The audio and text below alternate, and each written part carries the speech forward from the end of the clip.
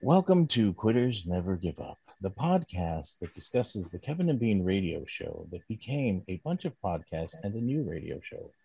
I'm Christopher Rosales, and with me is listener Lindsay, Jennifer Sunshine, and listener Edwin. Today's show is our special St. Patrick's Day review. Thank you, AM radio host Christopher. Today's show features Bean appearing on KLOS, the podcast Roundup with Christopher, and listener Edwin's look back at 2010 with the wonderful Miss Cleo. We also tried calling into KLOS yet again to get La Bamba played, and to avoid listening to a busy signal for 5 minutes, here's a spoiler. We failed yet again. So prior to Bean appearing on KLOS on that Monday, we posted a link to Zoom on the Kevin and Bean Social Club page for us to have a little listening party for anyone who wanted to join. About 15 people ended up showing up, and we all enjoyed hearing Bean and Kevin on the air. There was also a poll up there on what Bean's first words would be as he got onto the air. I just added some kind of random ones, like, I thought this was Ryan Seacrest, or who is this, or Fresno, what you sippin'? But I don't think any of us expected this to happen. We have a special guest on the phone. No way, man. No way. It's happening. No yes way. No yes way. We're in charge here. How are you doing that? How are you making that happen? God bless you, Sluggo, for doing that. That's the greatest thing I've ever heard. Yeah, turn that off right now. I love that. Nope. Hey, Bean did bust Kevin's chops about playing classic rock. I thought that was very funny. Yeah. Oh, Yeah. and someone pointed out on the society page, as they exited the bit, as Kevin or Bean went off, they went into a Motley Crue song. They go, how many times are you going to hear that? Kevin and Bean going off into a Motley Crue song. That was awesome. Yeah, that was cool. Yeah, they still got that chemistry. They come on, they just play off each other, those voices. Yeah, it's too bad it was only one segment. I wish you could sit in for the whole show someday. I have a clip from Cup of Tea in a Chat where they talk about Kevin being on KLOS. I want to play just one piece of tape from that appearance, and I want the teabaggers to let me know whether they think it was mission accomplished by me going on the show to promote the Cup of Tea in a Chat podcast. Because let's remember, that's the reason I was going on, right? Nice to talk to Kevin, nice to talk to Sluggo, but I thought, hey, you know what? Let's beat the bushes a little bit, maybe introduce some people to the show. Here's how that part of the interview went. Tell us about your podcast real quick, because we do have to go. let me put in a plug. I appreciate that. Our dear friend, Allie McKay, that Kevin and I worked with for all those years on K-Rock, she and I got together and started doing a podcast back in October. There's a free version of it wherever you get your podcast. It's called A Cup of Tea and a Chat. And then we also do a Patreon version.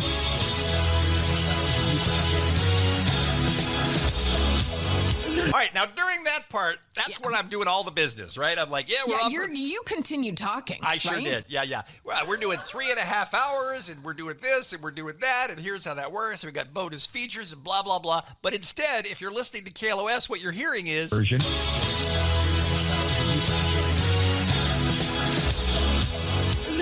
Hello? So yeah, that was Bean getting thrillered on KLOS. That bit started because there was a guy doing, you remember those, what were they called? The flash mobs, right? And they were going to do the world's record-breaking Thriller flash mob. And every time, I guess Kevin and Bean got really annoyed with him. So every time he tried to promote the flash mob, they just started playing Thriller. And so that just became a recurring thing for a few years. Do you remember the most famous thrill? Who got thrilled the worst?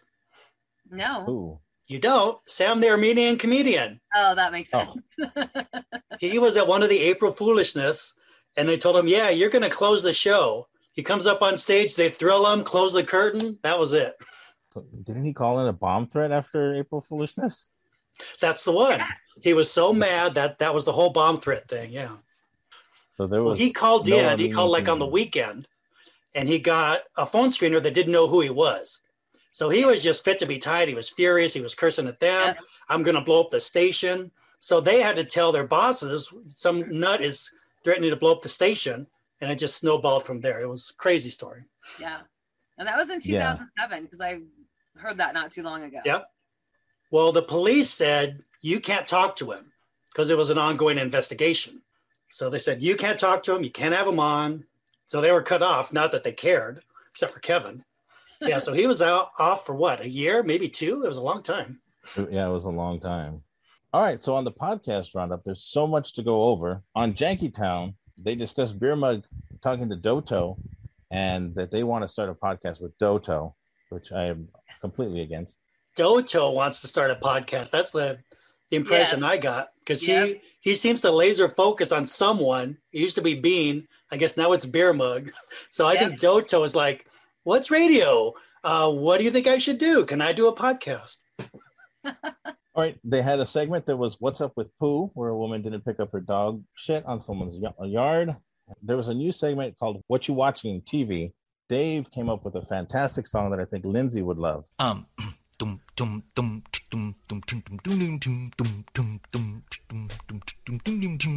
What you watching? TV. What you watching? TV.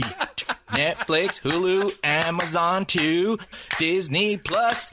I'm watching. How about you? It's TV. TV, TV, TV, TV. Oh my God! What you watching? Yeah. TV. Oh my God! Well done. They did Coming to America 2, Raya the Last Dragon, The Night of, Perry Mason, a whole bunch of shows, 1,000-Pound Sisters. And then Dave talked about the royal interview that we talked about last week. Pretty much their take on the whole royal interview was they don't care. They reached out to Bean to ask him about his tattoo, since the whole controversy, whether Bean regrets his tattoo or not. And here's Bean. Hello, Jankytown listeners. My name is Gene Bean Baxter, co-host of the A Cup of Tea and a Chat podcast. I have received a question from somebody in the Jankytown universe, and his name is, it says here it is Dave. I'm looking at his letter. I don't think English is his first language, but let's see what he's asking. Bean, I remember when you got that tattoo of Queen Elizabeth on your arm a couple of years ago, and I was wondering, in light of recent news, if you have any regrets about that tattoo. Absolutely not, Dave. The Queen is forever. Look, we could have a separate conversation about how much she's responsible for the allegations that Meghan and Harry are throwing her way, even though they specifically went out of their way to say she was always lovely to them. She's the head of the firm. There are other people in the organization who did not treat them so well. And ultimately, yes, the buck stops with Her Majesty. But I think she's a very, very good person. And I'll tell you something else. I know a lot of people may not understand this. They just look at her as a really rich lady who my tax dollars go to support. She does a lot for this country. She has dedicated her life to service for 69 nice years. She has been on the throne. Omar, I know you'd like to be on the throne as much as possible, too, so who can blame Her Majesty, right? The Queen is doing a great job. I am no monarchist. I have no affection whatsoever for Prince Charles. I don't mind William. I don't care about Harry at all. But it wouldn't bother me a bit if they decided upon Queen Elizabeth's death that they were going to abolish the whole damn thing. Yeah. I just love Her Majesty. Therefore, the answer to your question, Dave, I do not regret my tattoo. In fact, I'm thinking about getting another one of her on D's nuts. That's the kind of comedy you guys do on this show, right? Okay, thanks for writing. Bye. Oh, man.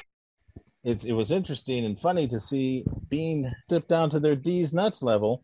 It's going to be a fun interview on Monday. I'm looking forward to that. Now, that's the podcast they were supposed to have the feud with, right? Exactly. They're supposed to be feuding podcasts. So he was actually pretty nice to him, actually.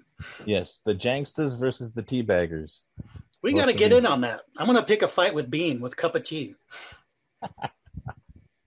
Bean will come at you with his ukulele and his Where the Wild Things Are costume. So don't poke the bear, Larry. Don't poke the bean. Don't poke the bean. That could be a segment, Poke the Bean. Then they went into COVID and how it's been a year. And this also ties into some of the things that happened in Cup of Tea in the Chat. Both of these things, the Bean's tattoo and the COVID being a year, it was asked on the podcast what they would do different. And Beer Mug said, of course, he wouldn't have taken that moving job that got him COVID. They all had things that they wished they had done, knowing that the shutdown or lockdown or rockdown or lick down, as they call it on Cup of Tea in the Chat, was going to be this long. And then Bean talked about that with Allie and how he wanted to learn the ukulele, and he never did. He has several ukuleles in his house. He even has one that he was going to give to Kennedy as a gift that he never gave. And finally, he's taking ukulele lessons, and they've promised to have Bean playing ukulele on the show sometime soon. That brought up an interesting thing, that Allie has perfect pitch. And so she can play piano and she can sing. and she just gets bored with it. She just basically said she got bored with it and wishes that she'd stuck with it, but never did. And I can't believe that never came up ever. Yeah, I just perfect pitch. Either. You can just play things by ear. That's amazing. Yeah, Bean asked. She can't sing. I mean, I've heard her sing fake stuff. Like what did she do? That famous one? It was Guns N' Roses. Yeah, she sounds just like it, but I think she can really sing for reals. Maybe a Allie and Bean duet. Oh, how awesome would that be? Maybe she can join Melfon.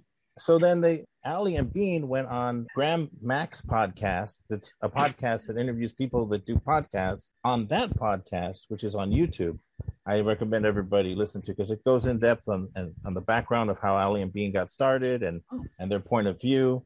And then Bean shows his tattoo off into the camera. He shows it right there, and they talk about how Allie wanted him to get the jab right in the Queen's face. Graham Mack asked him to show that tattoo, and then he had this follow-up question. And why is that there? So then, of course, they talk about St. Patrick's Day on the Cup of Tea. They don't do much of that. They do Grammy talk, which who cares? They did Quiz Show Wednesdays. Pretty much Bean is going to kill Bob Barker. Price is Right host and animal activist Bob Barker was buried in a pet cemetery at his request. I feel like you can't do that legally. Mm-hmm. But if anyone can't, I mean, Barker is his last name, right? He's pretty much a dog. And no one did more for animals than Bob Barker, too. Nobody. But I'm still going to go with false. You think it is false, and you are correct. Allie, not just because he wasn't buried in a pet cemetery, but because he's still alive. Yeah! Oh, no, he's not. Yes, he is.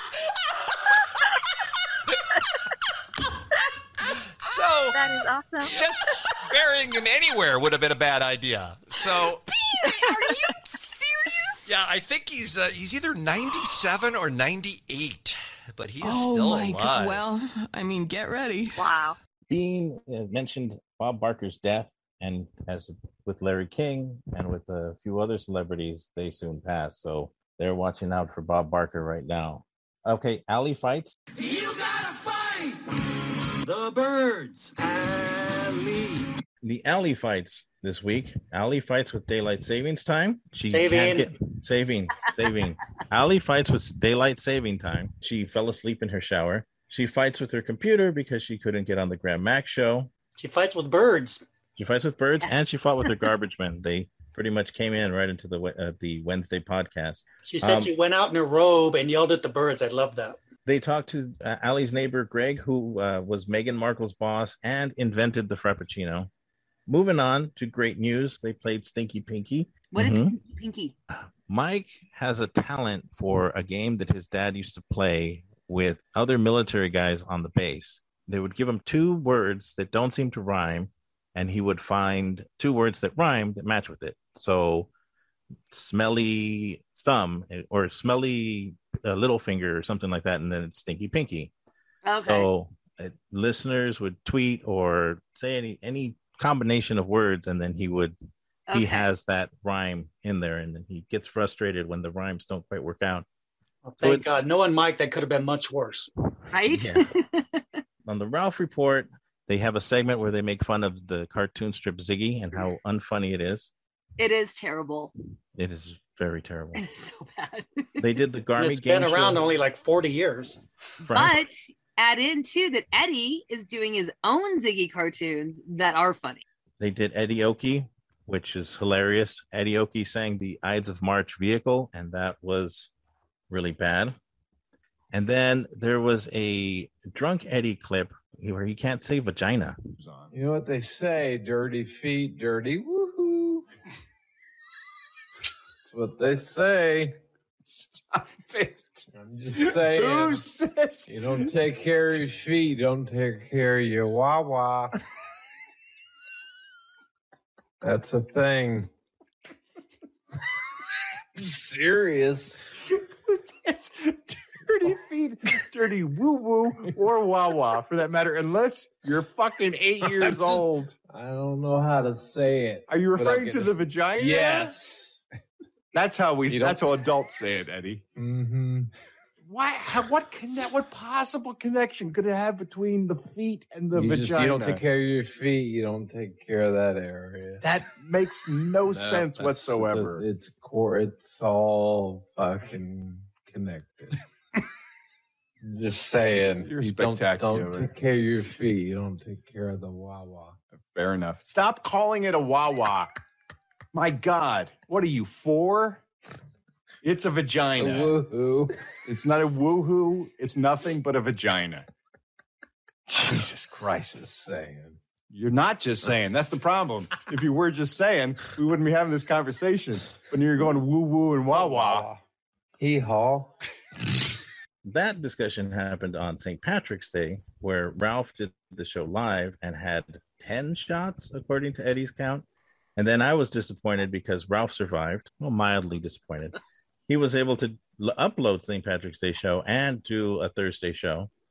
And on the Thursday show, they discussed a story in the news that gave Eddie a little bit of sweet revenge, where someone got crushed by a car trying to steal a catalytic converter. Ralph interviewed a dominatrix named Mistress Misha. And then on Friday, they talked about non-fungible, fungible NFTs and a whole bunch of alien talk. And then they did the detective movies in the video vault. So yeah, that's a rundown of all the podcasts that happened this week. So much stuff. When you need mealtime inspiration, it's worth shopping Kroger, where you'll find over 30,000 mouth-watering choices that excite your inner foodie. And no matter what tasty choice you make, you'll enjoy our everyday low prices, plus extra ways to save, like digital coupons worth over $600 each week. You can also save up to $1 off per gallon at the pump with fuel points. More savings and more inspiring flavors make shopping Kroger worth it every time. Kroger, fresh for everyone. Fuel restrictions apply. On today's week that was 2010, Edwin takes a deep dive into the last Kevin and Bean remote. Kevin and Bean's Vomit by Noon, St. Patrick's Day at Casey's Irish Pub. And with him today to do that deep dive is Miss Cleo. Clock with the clock, and it's those and with the clock, and it's and clock, similar to clock with the clock. Hello. Hi. Welcome. How you doing, Miss Cleo? Doing well, thank you guys. It's such a pleasure to be here. Oh, pleasure's all ours. So what we're going to do, normally we just do the whole week from 2010, but we're just doing St. Patrick's Day because it was crazy. So I just wanted to ask you, you were behind the scenes. Now, I already asked you this. You weren't on air that day. What were you doing? Were you trying to control the crowd? What was your job? So interestingly enough, I actually wasn't supposed to be on site that day. So I was driving into the studio to man the phones, assist with audio, and anything else that the guys would need from studio. I think they refer to her as Voldemort at this point, the former executive producer, called me literally as I was driving into the station and said, "Hey, I am terribly sick. I'm not gonna be able to make it to the site, forego going to the studio and head over to the remote, and I'm going to have you're going to take control that day." And I was like, okay. I had done that a few times before, but never flying solo. And so I pivoted. I was out of nowhere. You were going to the station, all of a sudden you went to the remote. This is amazing. Okay. I think I was in pajama pants at some point. Like I was expecting, I didn't have any makeup on. In my head, I thought, great, the guys aren't in the studio today. I'm going to slum it. I'll go take care of whatever's, in studio, and I'll head back home. I mean, jokes on me ultimately. But so I headed over to the site. And that day I was really kind of manned with, lining up we had a few phoners that day, so a few guests that were calling in. So I was in charge of doing like the pre-screen that morning, getting them, whoever the guests, I don't even remember who the guests were that day, but whoever they were, making sure the audio was clean, kind of preparing them to go live with Kevin and Bean. Or Kevin and Ralph. Bean was not, he didn't call in that day, I don't think. He typically takes St. Patrick's Day off. I don't think he was on air that day. Yeah, so, they announced that he was going to be on vacation because he hates fun. Yeah, so it was Kevin and Ralph, yeah. Yes, yeah. So, that's what I was mainly going to be managing, and also managing the guys, making sure they weren't getting too rowdy, assisting with like anything related to kind of crowd control. So really, yes, like behind the scenes, that was my duties for that day. And I think we all know how, that show ended up. So And that's not your fault. You cannot control a Kevin and Bean crowd. The thing was, I listened to the show twice because it was so good. And I'm like, wait, I think that's Sarah yelling at people. I'm like, I wonder if her job is to try to control these nuts. So that's not your fault. Yeah. And it's interesting. I remember it was at the Dublin, right? In downtown? Casey's, right? Oh, Casey's. That's right. Okay. And typically for remotes, they set a decent amount of space between where the guys are sitting and the crowd so that you don't get like that overflow of crowd noise. And because Casey's was so small and like packed in, and they were trying to allow as many people as possible, the crowd was literally up against the table where the guys were sitting. So mics were picking up everything.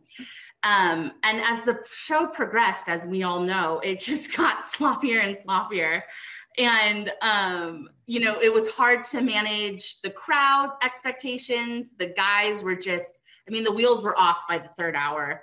They were trying to force me to drink from like 6 a.m. And I was like, guys, someone's got to keep this together.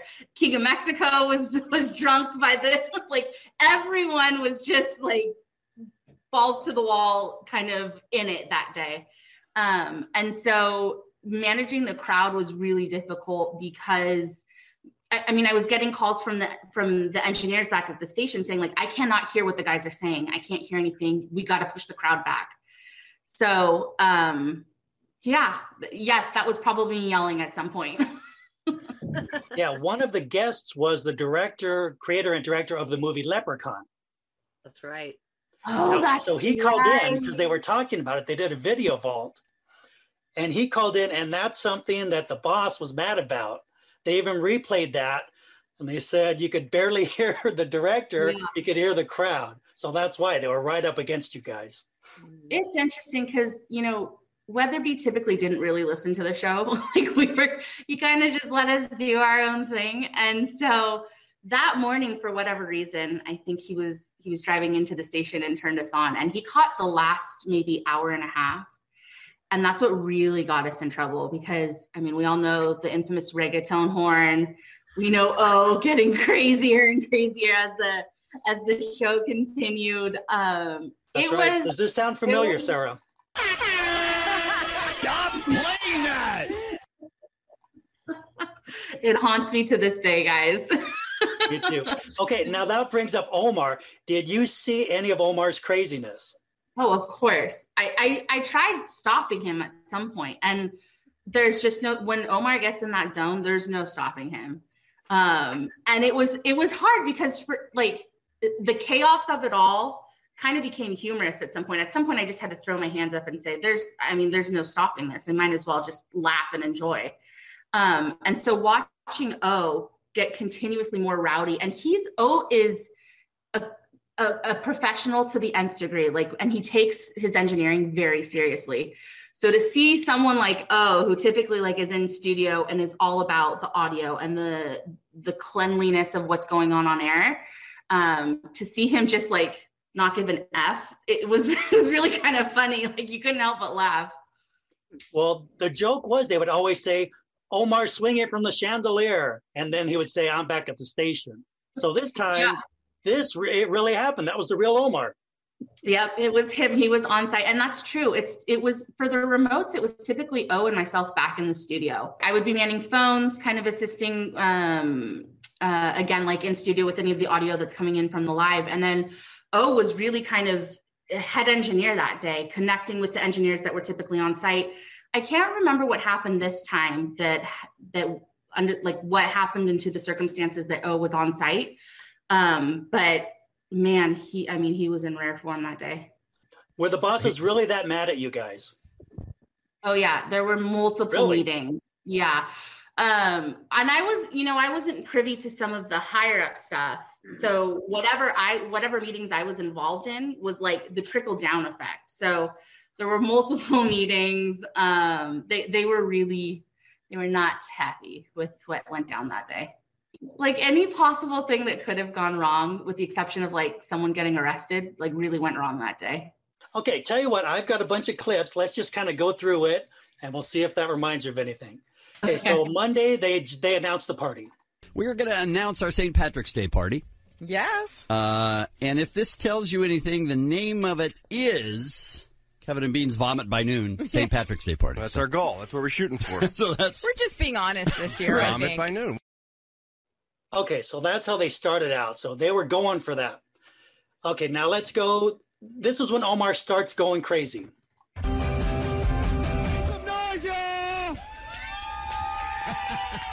Thanks for our hype man. 106.7. Yeah. What up, K-Rock? It is 7:52. When did Randy Jackson start working for the Kevin and Bean show? I don't know, dog. That was a little pitchy. Dog. Omar's our DJ down here at Casey's Irish Pub. Yeah, they turned off his microphone. Oh, come on with that. No, that's a good... No more drinks for Omar. That's a good idea. No more drinks or mics. Those are his options. He's got a microphone or a cocktail. He's got one or the other. No more mic. Listening to these clips, it really kind of I can like see it in my head. So the guys were at the end of the bar with a table that was lined up, and O was kind of across the bar from them. He wasn't sitting directly next to them. And so the drunker Omar got, like the louder he felt like he had to yell in order to let Kevin and Bean hear, or Kevin and Ralph, even though he had a mic in front of him. So he just got louder and louder and louder as the show went on. Now, they turned his mic off, but how could he still play the reggaeton sound? I want to say he had, and forgive me, a lot of the tech stuff has gone out of my head. It's like over 10 years now, but I want to say he had an audio board that was linked directly to on air, and then he had a live mic that was that you could hear in the bar, but also so he kind of had two audio routes that were coming in. So the reggaeton horn was off of his soundboard, which he could just hit a button all day long and it was playing. Yeah. So even and he did play all day long. Yeah, it was still going on air. So this kind of sounds like you. Is this you? It is the Kevin and Bean Vomit by Noon. Vomit by 10! St. Patrick's Day party. Vomit by 10. There's a woman with goals. Was that you? I couldn't tell. Maybe it could have been if I was trying to get them to say the right thing. But that also sounds like maybe a drunk woman in the audience. Mm-hmm. Yeah, maybe it wasn't you, because Ralph said, "Oh, I talked to her and she doesn't have a job," so I don't think that's you. Because you had a job that day. You had the hardest job in the world. Yeah. Okay, they were doing a contest to give away tickets to Kings of Leon. So this was pretty funny. I guess everybody was already drunk. All right, this is Fernando. Fernando, where are you from? From East LA. East LA. East LA. All right, what song are you going to be singing? I'm going to be singing Sex on Fire. Sex on Fire. Another King song. Great. Here's Fernando. I just forgot the lyrics. Simon Cowell is very disappointed in you right now. Do you remember the lyrics "Sex on Fire"? Because they're in the song. I love that. He forgot the lyrics to the song "Sex on Fire." I totally forgot that we did this. Part of what I did that day, Dave sent me out with a mic, and he was like, "Go find out some people in the audience that can sing Kings of Leon songs." And it was so loud in there, and people were already drunk by 7 a.m. And so I was walking through the crowd trying to figure out if anyone knew lyrics to any Kings of Leon song. And I truthfully, they could have been singing the ABCs to me. I could not hear a thing of what they were saying back to me as I was screening the audience to see who knew Kings of Leon songs. Okay, because I kept hearing you in the background. Your voice is really good that way. It cuts through stuff. I'm like, that's Sarah. So yeah, okay, that explains a lot. That's the loudest. No, I love it. Your voice is very good that way.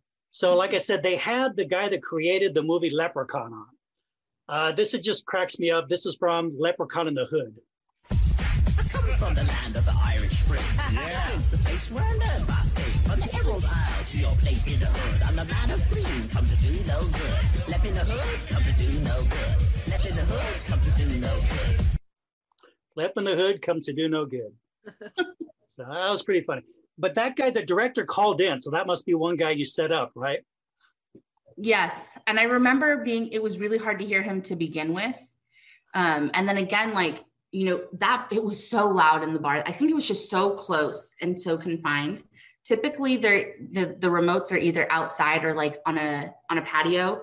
So it's not like directly inside or if it's indoors, like I said, there's distance. So it was just really hard to hear anybody. I don't think I heard more than 2 words from him as I was pre-screening him. Yeah, later on, they played one of the clips of talking to the director.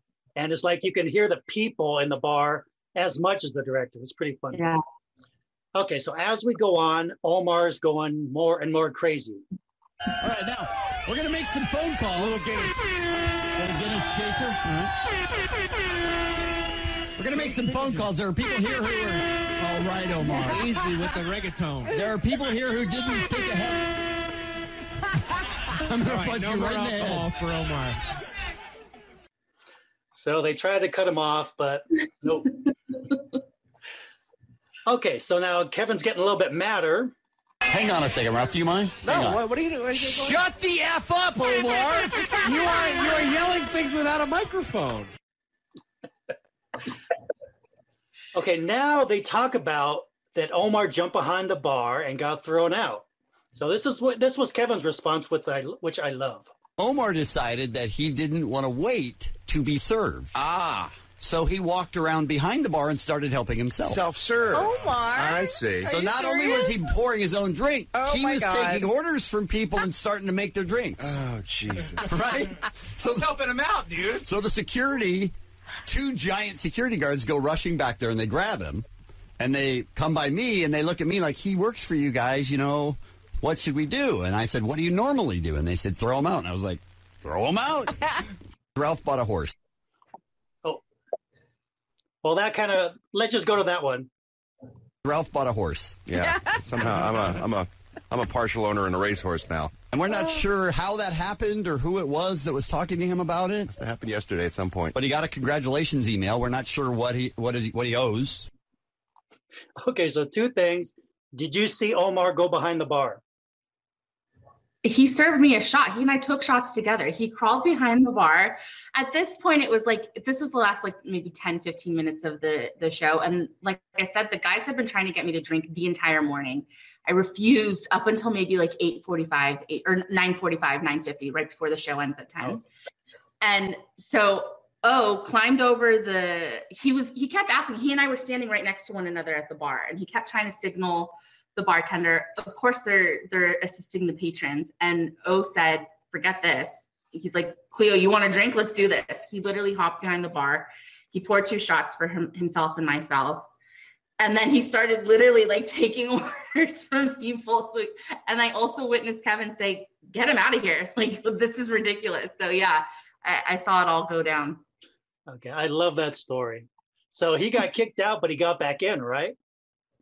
He did. He made his way back in. I think partially too, because part of what security is half hired security for the day, but it's also behind the scenes, what the people who don't get a lot of credit is the K-Rock promotions crew.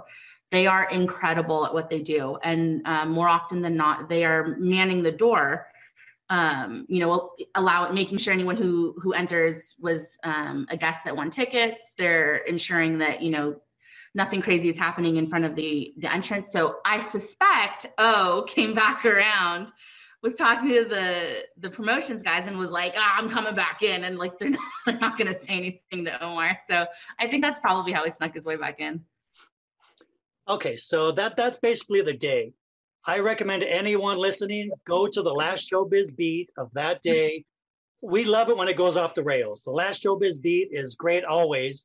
So it's amazing. Okay, so now here's the epilogue. So the next day, a certain someone didn't show up to work. Do you remember that? Beer mug. Oh my gosh, that's right. Oh, I completely forgot about that. But I don't think it was related to the broadcast that morning. I think he was doing his own thing the night before. No, not really. Because the next day they Really? called the beer mug. All of a sudden snuck up on me was it's 7:20 and Last night or this morning? This morning. Okay. The AM. The AM. Mhm. All right. And I'm laying in a bush in a neighborhood in Chatsworth. No! Laying in a bush in a neighborhood in Chatsworth, California. Now wait. I do remember. I remember calling him. I was the one that was trying to call him to figure out where he was. But I didn't think he was at the broadcast the day before. Maybe he didn't go, but they said afterwards he was partying. So maybe he went there and partied and Probably. then woke up in a bush. That makes sense because we continued after the show ended. And actually, so I remember that like the promotions guys had to drive me back to the station with King of Mexico because at that point, both of us were way too gone to drive. And then they were kind enough to drive me back down into downtown LA. Like I crashed at the station, took a nap. I think Dave and I went to some event or some screening or something. And then the promotions guys drove us back to the bar at the end of the day so that we could go get our cars.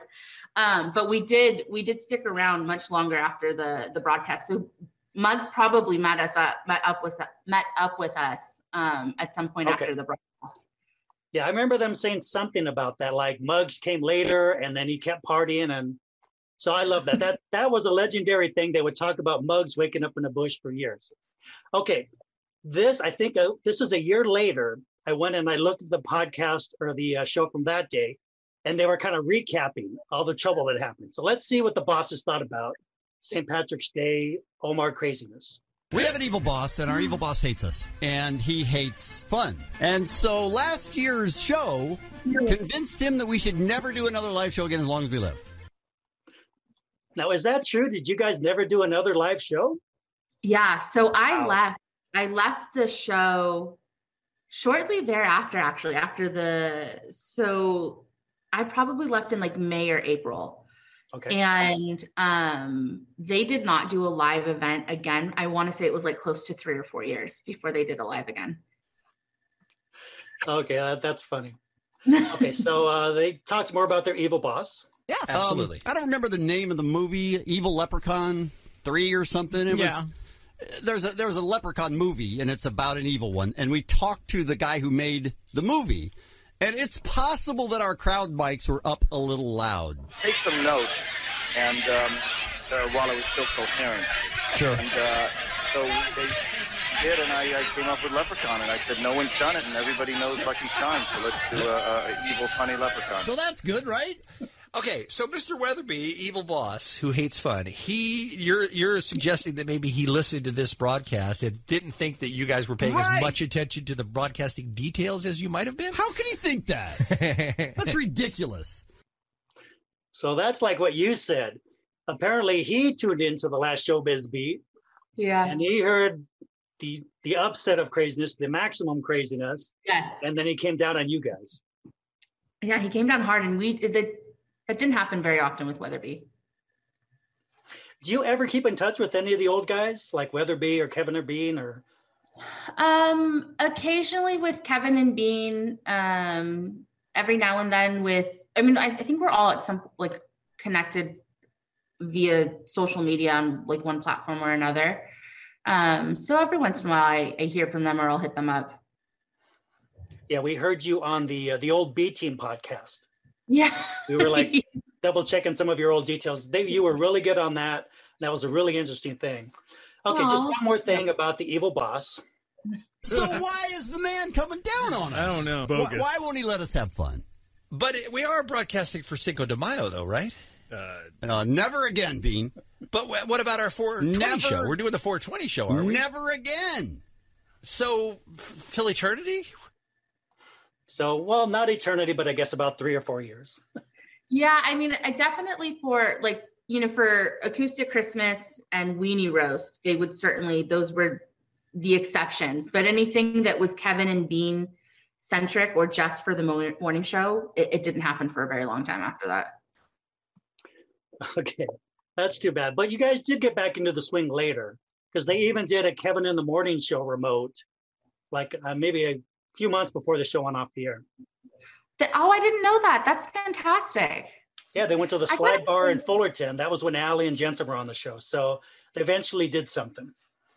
I got to say, even like in studio, there was always something magic. Like there was a little bit, there's a spice of magic when Kevin and Bean were together live, because for the majority of the time, Bean would be calling in, and to the average listener, you can't really hear, but there was like just there was like an energy when the two of them were in the same room together. So the live events were always really fun. The thing is, even though it may have went off the rails, it's like legendary. Any Kevin and Bean fan will remember that show. So far from making the show look bad, it made the show like a party. Yeah, I actually agree. I mean, it wasn't great for like anyone who was listening for content that day, but like if they were really interested in understanding what, that Leprechaun movie was about, but for pure laugh and joy, it was one of the better ones. As an event, yeah. But I mean, how much do you really need to know about the Leprechaun movies, please? Oh, wait. And now, breaking news bulletin. Now, I emailed a certain Bean Baxter today. I said, we're having a guest star and I'm really nervous. So, Bean, he's so loving and kind. So this is what he said to me. So, how do I interview Sarah? I'm really nervous. Treat her like a person, you dummy. Where can this alleged podcast be found? I had no idea. Is it jankier than Jankytown? So I told him, yes, it's much jankier than any Jankytown. So thank you, Bean. He that bedside manner of his has not deteriorated at all.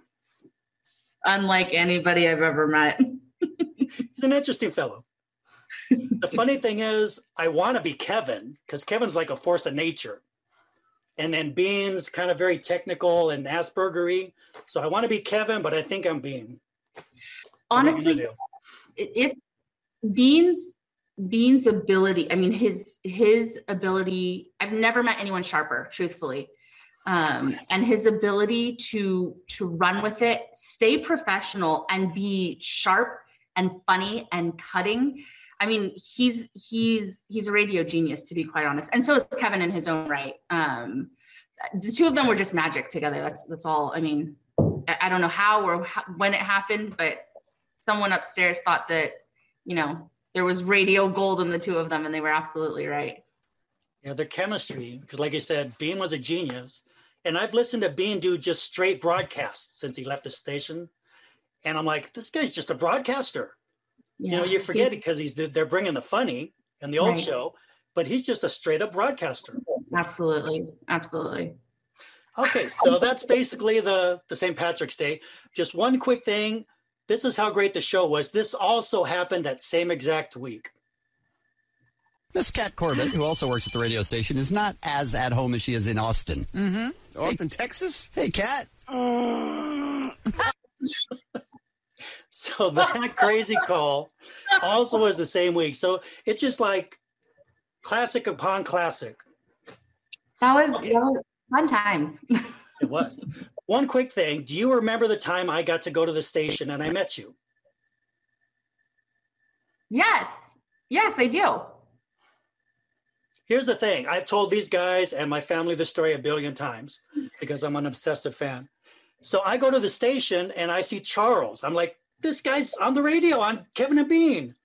Dave comes down. He's, hey, come on in, Ed. I'm like, this is Dave from Kevin and Bean. I walk into this little room. Kevin, Lisa, Ralph, because Bean was gone by then. He was in Washington. And I'm like, oh, my God. And then Miss Cleo comes up. Oh, hi. Can I get you anything? Would you like a water? I'm like, she's on the radio. Why is she giving me water? Of course. That was my mom. You're a star, dang it. So I was freaked out the whole day. It was an amazing, fun day. Oh, I'm glad to hear that. It was always nice when we got to have listeners come in. It didn't happen very often. But I always thought it was cool for fans to be able to see behind the scenes. And, the joke was that was like a dumpy old building. That's what like the Jack FM tagline is for that building, because it housed Jack FM, Amp Radio, and K Rock. And there was nothing glamorous about it at that time. Yeah, it wasn't really. No, yeah. When they moved over to Entercom, even though they're evil beyond evil, the studio was what you kind of expect to see. But, and I dug that about our studio at K-Rock. It matched the vibe with Kevin and Bean. So, but it was always nice when fans got to come in. Yeah, my sister, she called Kevin and Bean, said, my brother's a huge fan. He sends you guys clips. And somehow she finagled an invite for me. I think Bean put in a good word for me. So I got to go and I sat right next to the studio and watch you guys do the show. It's a lot of fun. Yeah, I remember. That was crazy. Okay, just one last thing from me. We were all noticing how you're always upbeat when you're on the show. Now, we thought you were on the show for like 10 years because there's so many moments we can think of. So what was it, like 3-4 years that you were on the show? I think in total, because I interned for them for about 4 months. And then there was maybe like a 4-month gap before the switch happened. And then I was hired on, and I think I was there for almost 3.5 years. So maybe like a combined total of like close to 4 years, but between my internship and my time hired on. One thing I've always wondered, when they were going to put you on, did they say, hey, is it okay if we say this? We're going to talk about that. Can we joke about this? Or was it just mic's on, boom? Mic's on, boom. And, you know, to their credit, they did that to everyone. So it wasn't, I mean, there were times that Kevin wouldn't know what was going on. Ralph didn't know what was going on. It was an equal opportunity offender in that on that show. You never knew what you were getting yourself into. That, you're right. That's the fair thing, because they would nail Bean, they would nail Kevin, they would nail Ralph. So it's not like they were above it. Okay, so that's basically all my questions. Oh, one last thing. The only time I think I ever saw you get mad was against the Armenian comedian. Oh, man. Yeah. It was the only time. It was rude, and you laid him out. It was pretty amazing. I don't typically, it takes a lot for me to get rattled like that, especially, I tried to keep my cool with, you know, guests, obviously with guests, with fans, anybody, but it had been like a day and a half prior to that of him just calling and berating and like saying like really nasty kind of degrading things to me. And so he pushed me to the limit. And then that day when he called in, I popped off. I lost my cool, but it was probably the only time. I was telling the guys, I got like a 3.5 hour chunk of Armenian comedian stuff. When you guys would go on vacation, I would listen to this stuff. And so I've got that one, and you're just yelling at him. He said something rude and you're like, excuse me, Sam? It's awesome. It was only because he had been literally kind of just picking at it for we know Sam. We know Sam. Who didn't get in a fight with him? I mean, even Lisa, super nice Lisa, had her fill of Sam at one time.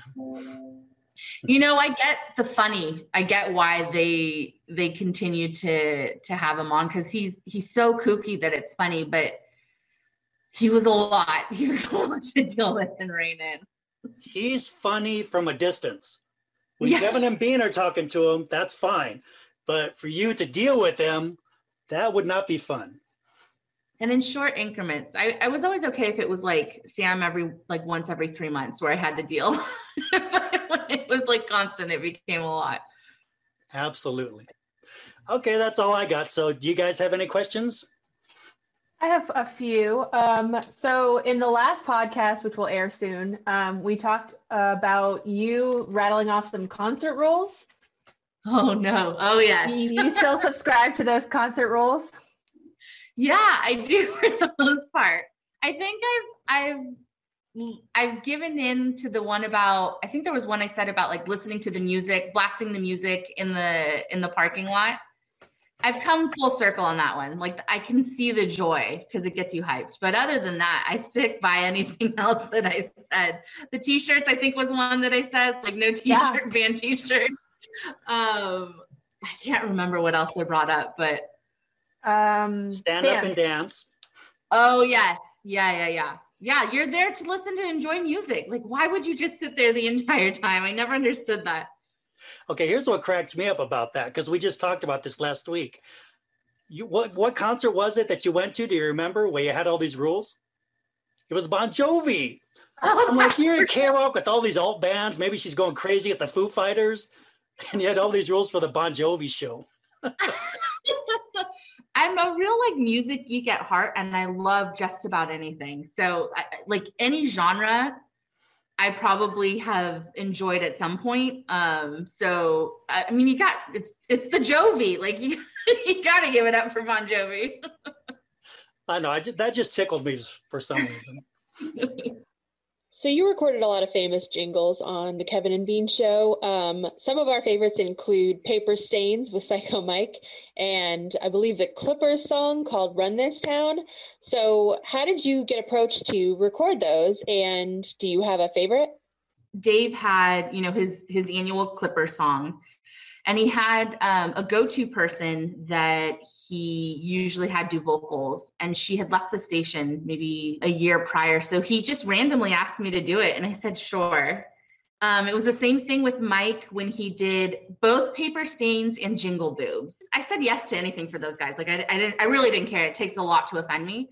Paper Stains, Mike and Omar, I think, had like written together, and Omar called me randomly and was like, hey, I need your vocals on this song. Can you come in and do this? And I was like, sure. So he didn't tell me anything about the song. He didn't tell me what I was singing about. He handed me the lyrics literally like that morning. And so we did it, and he put it together.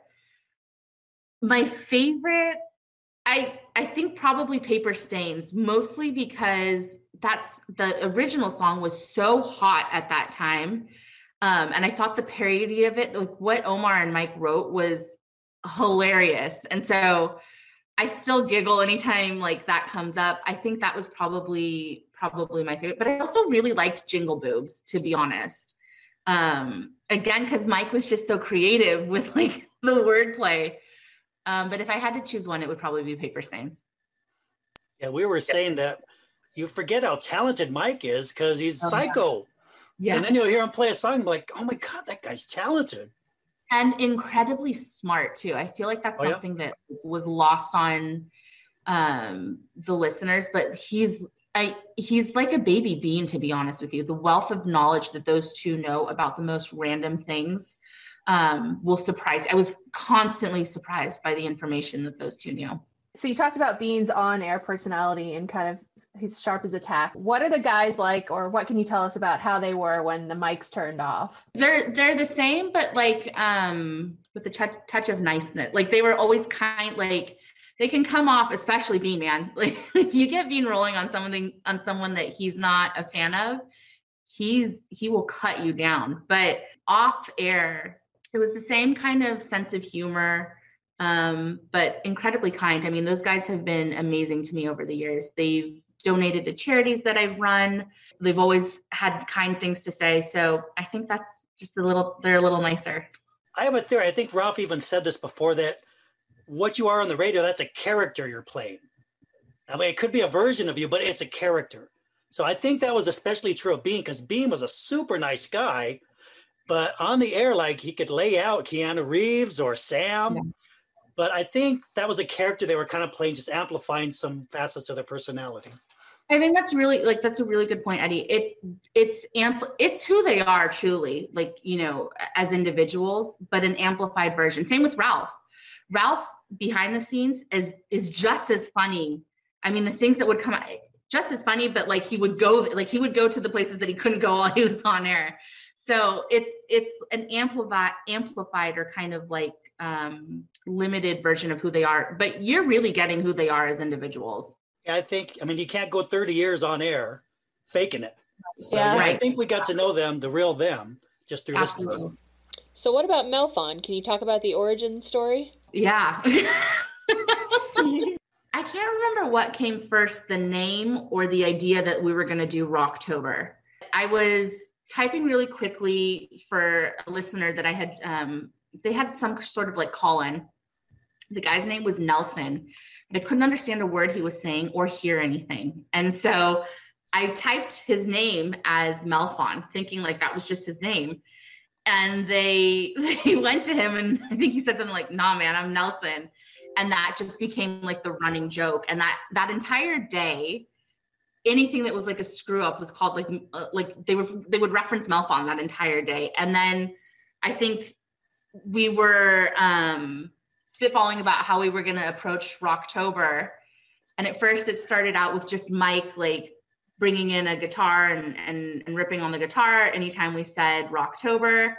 And then like as it progressed, we had a drum off. I partook in I wanted to play drums for Melfon. We were trying to decide what the name for the band was going to be. It just kind of spiraled and snowballed. But yeah, I mean, it was all from a mistake we all know I can't spell, that I need spell check for everything. So it came off of a typo that I had made. I remember because someone called in on What Did You Nephew and said, Ralph, why don't you get behind the drums? So he was doing showbiz beats from behind the drums. That's right. So that's what I loved about the show. Something would happen out of nowhere. They would run with it and they would make something amazing out of it. The way those guys' brains worked, it's on another level.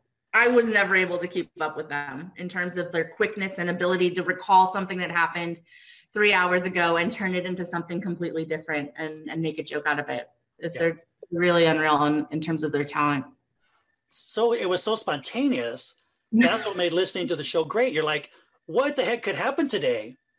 Now, it seems like sometimes something would come up and they would say, okay, throw the schedule out.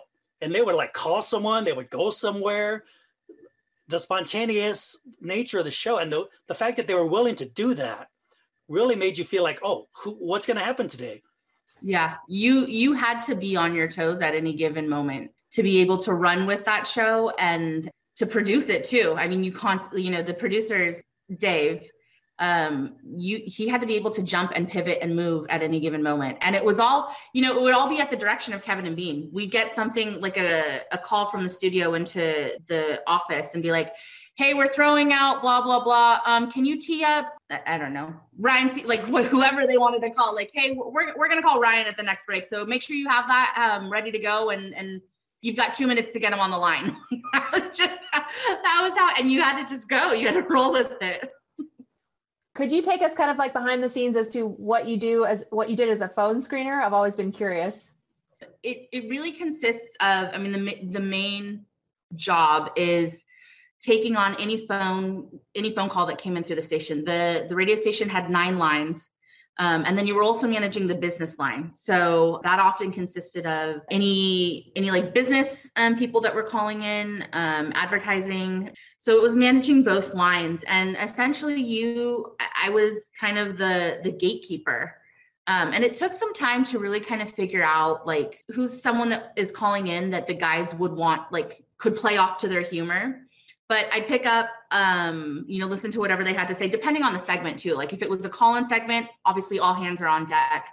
I'm screening those calls to make sure they're ready to go on air. Not only kind of listening to their story, but ensuring that their background noise is good, their radio's turned off.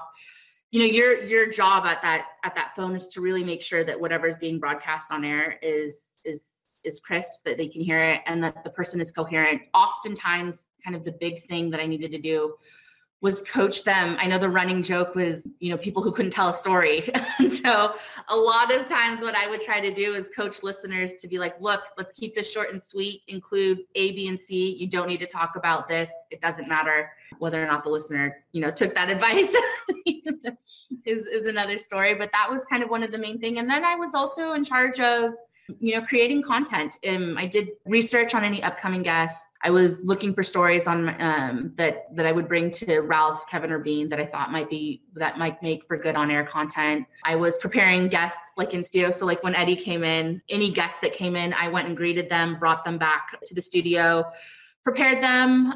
If they had any questions, got them anything they needed in terms of drinks, food, whatever it was. So it entailed a lot of moving parts. And then I was also in charge of any of our interns that we had. They were kind of like my little babies that I would nurture. And some of them were great and some of them were crazy. So, just depending on what was going on, obviously, whenever there was a call-in or a contest, that was my main priority, but also assisting the show with anything else that I could. And then I was also in charge of getting Bean anything that he needed in terms of daily information, any guests that were, anything that promos that the station was running, we'd fax that to him every morning so that he was aware of what was going on. Yeah, a lot of moving parts. Did you ever consider staying in radio? You know, I actually thought, so when I left to go to law school, I actually thought I wanted to be an entertainment lawyer. My initial goal was to go back into either radio or television.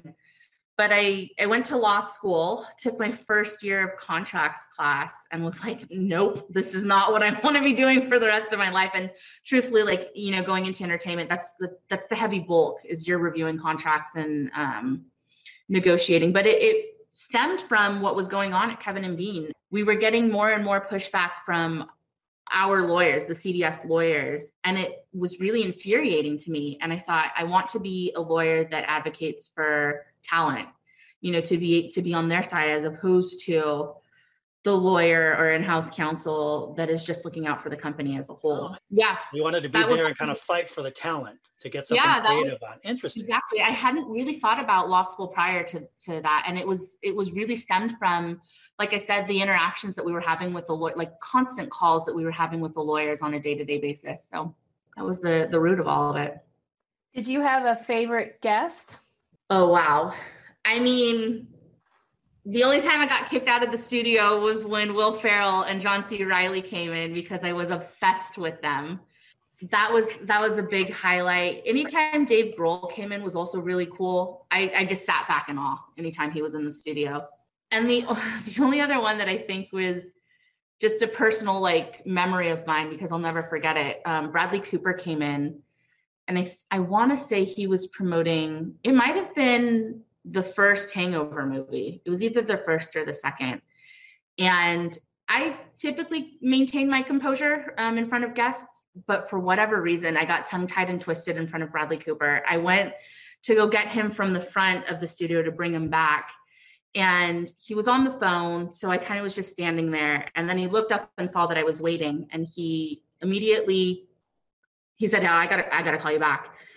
He hung up and said, I am so sorry for being so rude. And he like extended his hand, and he's like, hi, I'm Bradley. And I literally walked into the door. Like I was so like, I got so like wrapped up and nervous and like just in awe. I went to go turn around, and I thought that I had still had the door like to go into the studio open, and it had shut, and I didn't realize it. And I literally like slammed right into the door. And he was like, oh my God, are you okay? Like, it was so embarrassing. And so because it's so memorable, that's probably one of my favorite memories, because it was just horrible. Sounds like a TV show. Yeah. I want to see the Sarah Show. Oh, that reminds me. Have you heard about a K-Rock documentary they're making? So I know that they had been talking about it for years. I know that it's in the works with Corolla and someone else that's co-producing, but other than that, I don't know much else. I was just curious, because we heard it was being made, and then you don't hear anything for a while. Yeah, you know, I think it's hard, especially for someone like Corolla, who's also got a career of his own and things that he gets caught up and tied in. And I don't know. I don't know how far back they're going. K-Rock's got a wealth of like history, and you know, there's a lot to dig into that they're really trying to do an all-inclusive kind of documentary. So I imagine, you know, it would take a lot of work. How did you get the name Miss Cleo, and how did the radio names get issued? It was all, I think Mike came up with it. And so my entire family is from Egypt, and the guys knew that. And so it came up with something about the size of my breasts being like pyramids, and then that led to like Cleopatra, and then they shortened it to Cleo because there was no way they were going to say like Cleopatra 50 times, or like however many times they needed to call me. So that was kind of the origin of it. I always thought it was that the psychic Miss Cleo. It's not that, huh? It has nothing to do with that. Okay, I know. I'm glad I found out. And so what are you doing now? So I'm actually recruiting for attorneys and paralegals. I work for Robert Half Legal as a recruiter and account executive. So kind of still in the legal space, but I've been doing that for 3 years now. Have you been listening to Kevin and Sluggo at all? No, unfortunately. So I'm working remote from home, and I haven't been, so I don't commute anymore. And I'm on the phones a lot, interviewing like candidates and talking with clients. So I haven't really been able, I caught the first show, I caught bits and pieces of the first show. But I haven't been able to hear anything since. But I love Sluggo too, actually. I had a great relationship with Sluggo before he left K-Rock. So I think those two would, I think that if they allow them the space to grow, I think that they can really do some really awesome things. Yeah, I think they are, because they let Kevin talk about the old K-Rock days. They had Bean on. So I think KLOS is being very smart about this. I'm glad to hear that. Yeah, and we're definitely kind of commenting on how they're bringing a lot of the segments, like Just a Second, they do that basically, but they call it something different. And like Friday, they do like All Requests, which is kind of like the party machine. Oh, I love that. I love that. Kevin is amazing. We actually used to joke around that we were like, I'm the girl version of Kevin and Kevin is the boy version of me. Like our minds think very similarly. You're smarter than that. Come on. Yeah. I was going to say. I don't know. No, but like I said, I want to be Kevin. Kevin's fun. Everybody likes Kevin. I met him for 1 minute and I'm like, I'm in love. I love this guy. He's amazing. He's an amazing human being. So you were on the show for 3 years, and you know, as we were all discussing, that we thought it was longer because there's so many Miss Cleo memories, and it's been over 10 years since you've been on the show, and there's so much love for you from the fans. How do you interact with the fans still today? I mean, by and large, the fans were really great to me. So I also never understood why anyone was interested in anything that I had to say. So it's very bizarre to me. But I mean, the Kevin and Bean fans, you know, they're so dedicated to the show. And you guys know more about what went on than sometimes, you know, the people that worked on the show. So I always really appreciated that enthusiasm. And anytime someone asks me about it, I'm more than happy to talk about my time. Everybody I've talked to, like Bean, Kevin, you, they're like, oh, it's just a radio show to them. And you guys are all nice about it. No one's stuck up. No one's a bitch. No one's an asshole. I'm always stunned like you. You're like, oh, who cares? I'm like, you were on a big show that meant a lot to a lot of people.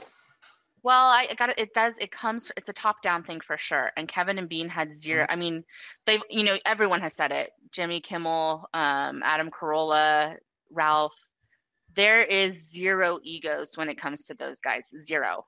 And like I said, it's a top down thing. When your top stars act like that, you can't help but learn to feel the same way. So it's a testament to the way that Kevin and Bean ran the show.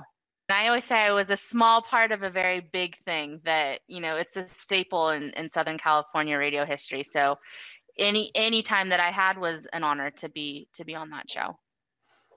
Well, thank you so much for coming on. I couldn't believe it. I'm like, should I ask her? Oh, she'll probably say no. I couldn't believe it when you said yes. No, of course. It's my pleasure. This has been real fun. It's been fun going down memory lane too. It's been a while since I, had to think about those times. But the things that I got to take part in the short amount of time that I was there, I'll never forget some of those memories. So this has been a lot of fun. Thank you guys. Yeah, we'd love to have you anytime.